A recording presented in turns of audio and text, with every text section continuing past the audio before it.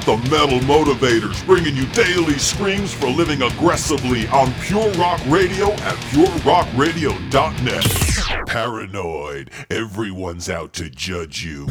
When it comes to achieving your goals, do the opinions of others matter? Hell no. If you second guess yourself, then you're taking the meaningless opinions of others too damn seriously. If you second guess yourself, you're rushing headlong into self-doubt and paranoia.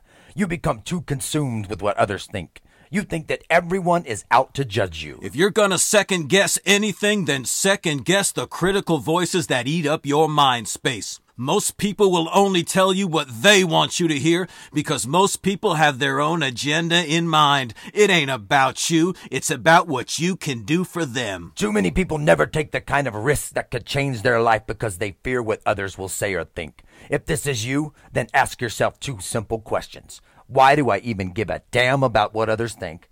And how does their approval help me achieve my goals? Human nature is screwed. We'll single out one little negative aspect of someone and totally neglect the onslaught of positive vibes they release. If you're forced to listen to someone like that, then try to listen between the lines. Realize that their criticism of you is so that they can feel better about themselves. Even their criticism is all about them. Your future is not determined by the opinions of anyone but yours. But watch out.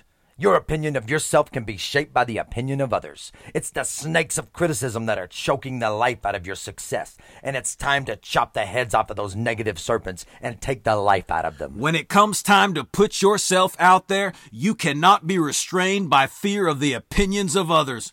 There's no way to stop the critics because when you're out there by yourself, taking a risk to achieve your goals, that's when the wolves will encircle you. Cast off the paranoia and focus instead on your strengths. This is the silver bullet that stops the heart of the beast. And if you'll toughen up your weak spots, their fangs won't penetrate your thick skin. Metal up.